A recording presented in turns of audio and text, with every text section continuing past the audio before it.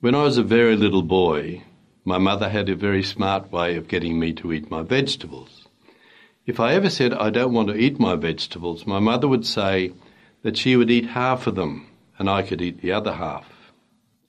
I never really saw if there was twice as much on my plate as compared to my brothers and sisters, but I did eat my half.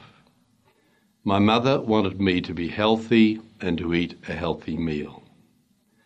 It was St. Augustine who said we become what we eat.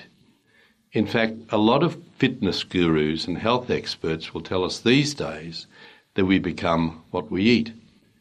We are healthy if we have a healthy diet. In the same way with the Eucharist, in that we become what we eat.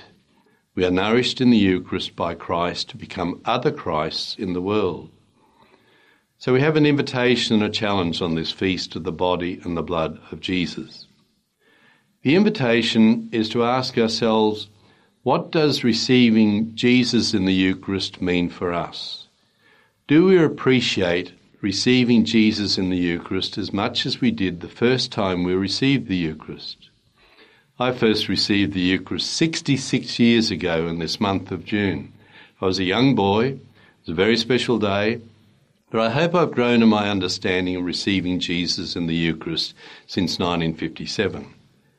The challenge for us today is to understand the Eucharist we receive is not a symbol, it is not a sign, it is Christ who gives himself to us, so that we can be transformed into his image and likeness every day of our lives. As we receive the Eucharist, we receive the living body and blood of Jesus. The same Jesus who was born in Bethlehem, who walked this earth, the same Jesus who suffered and died and rose from the dead for us. When you think about this, it's so incredible, but it's hard to imagine. Yet we know by faith it is true.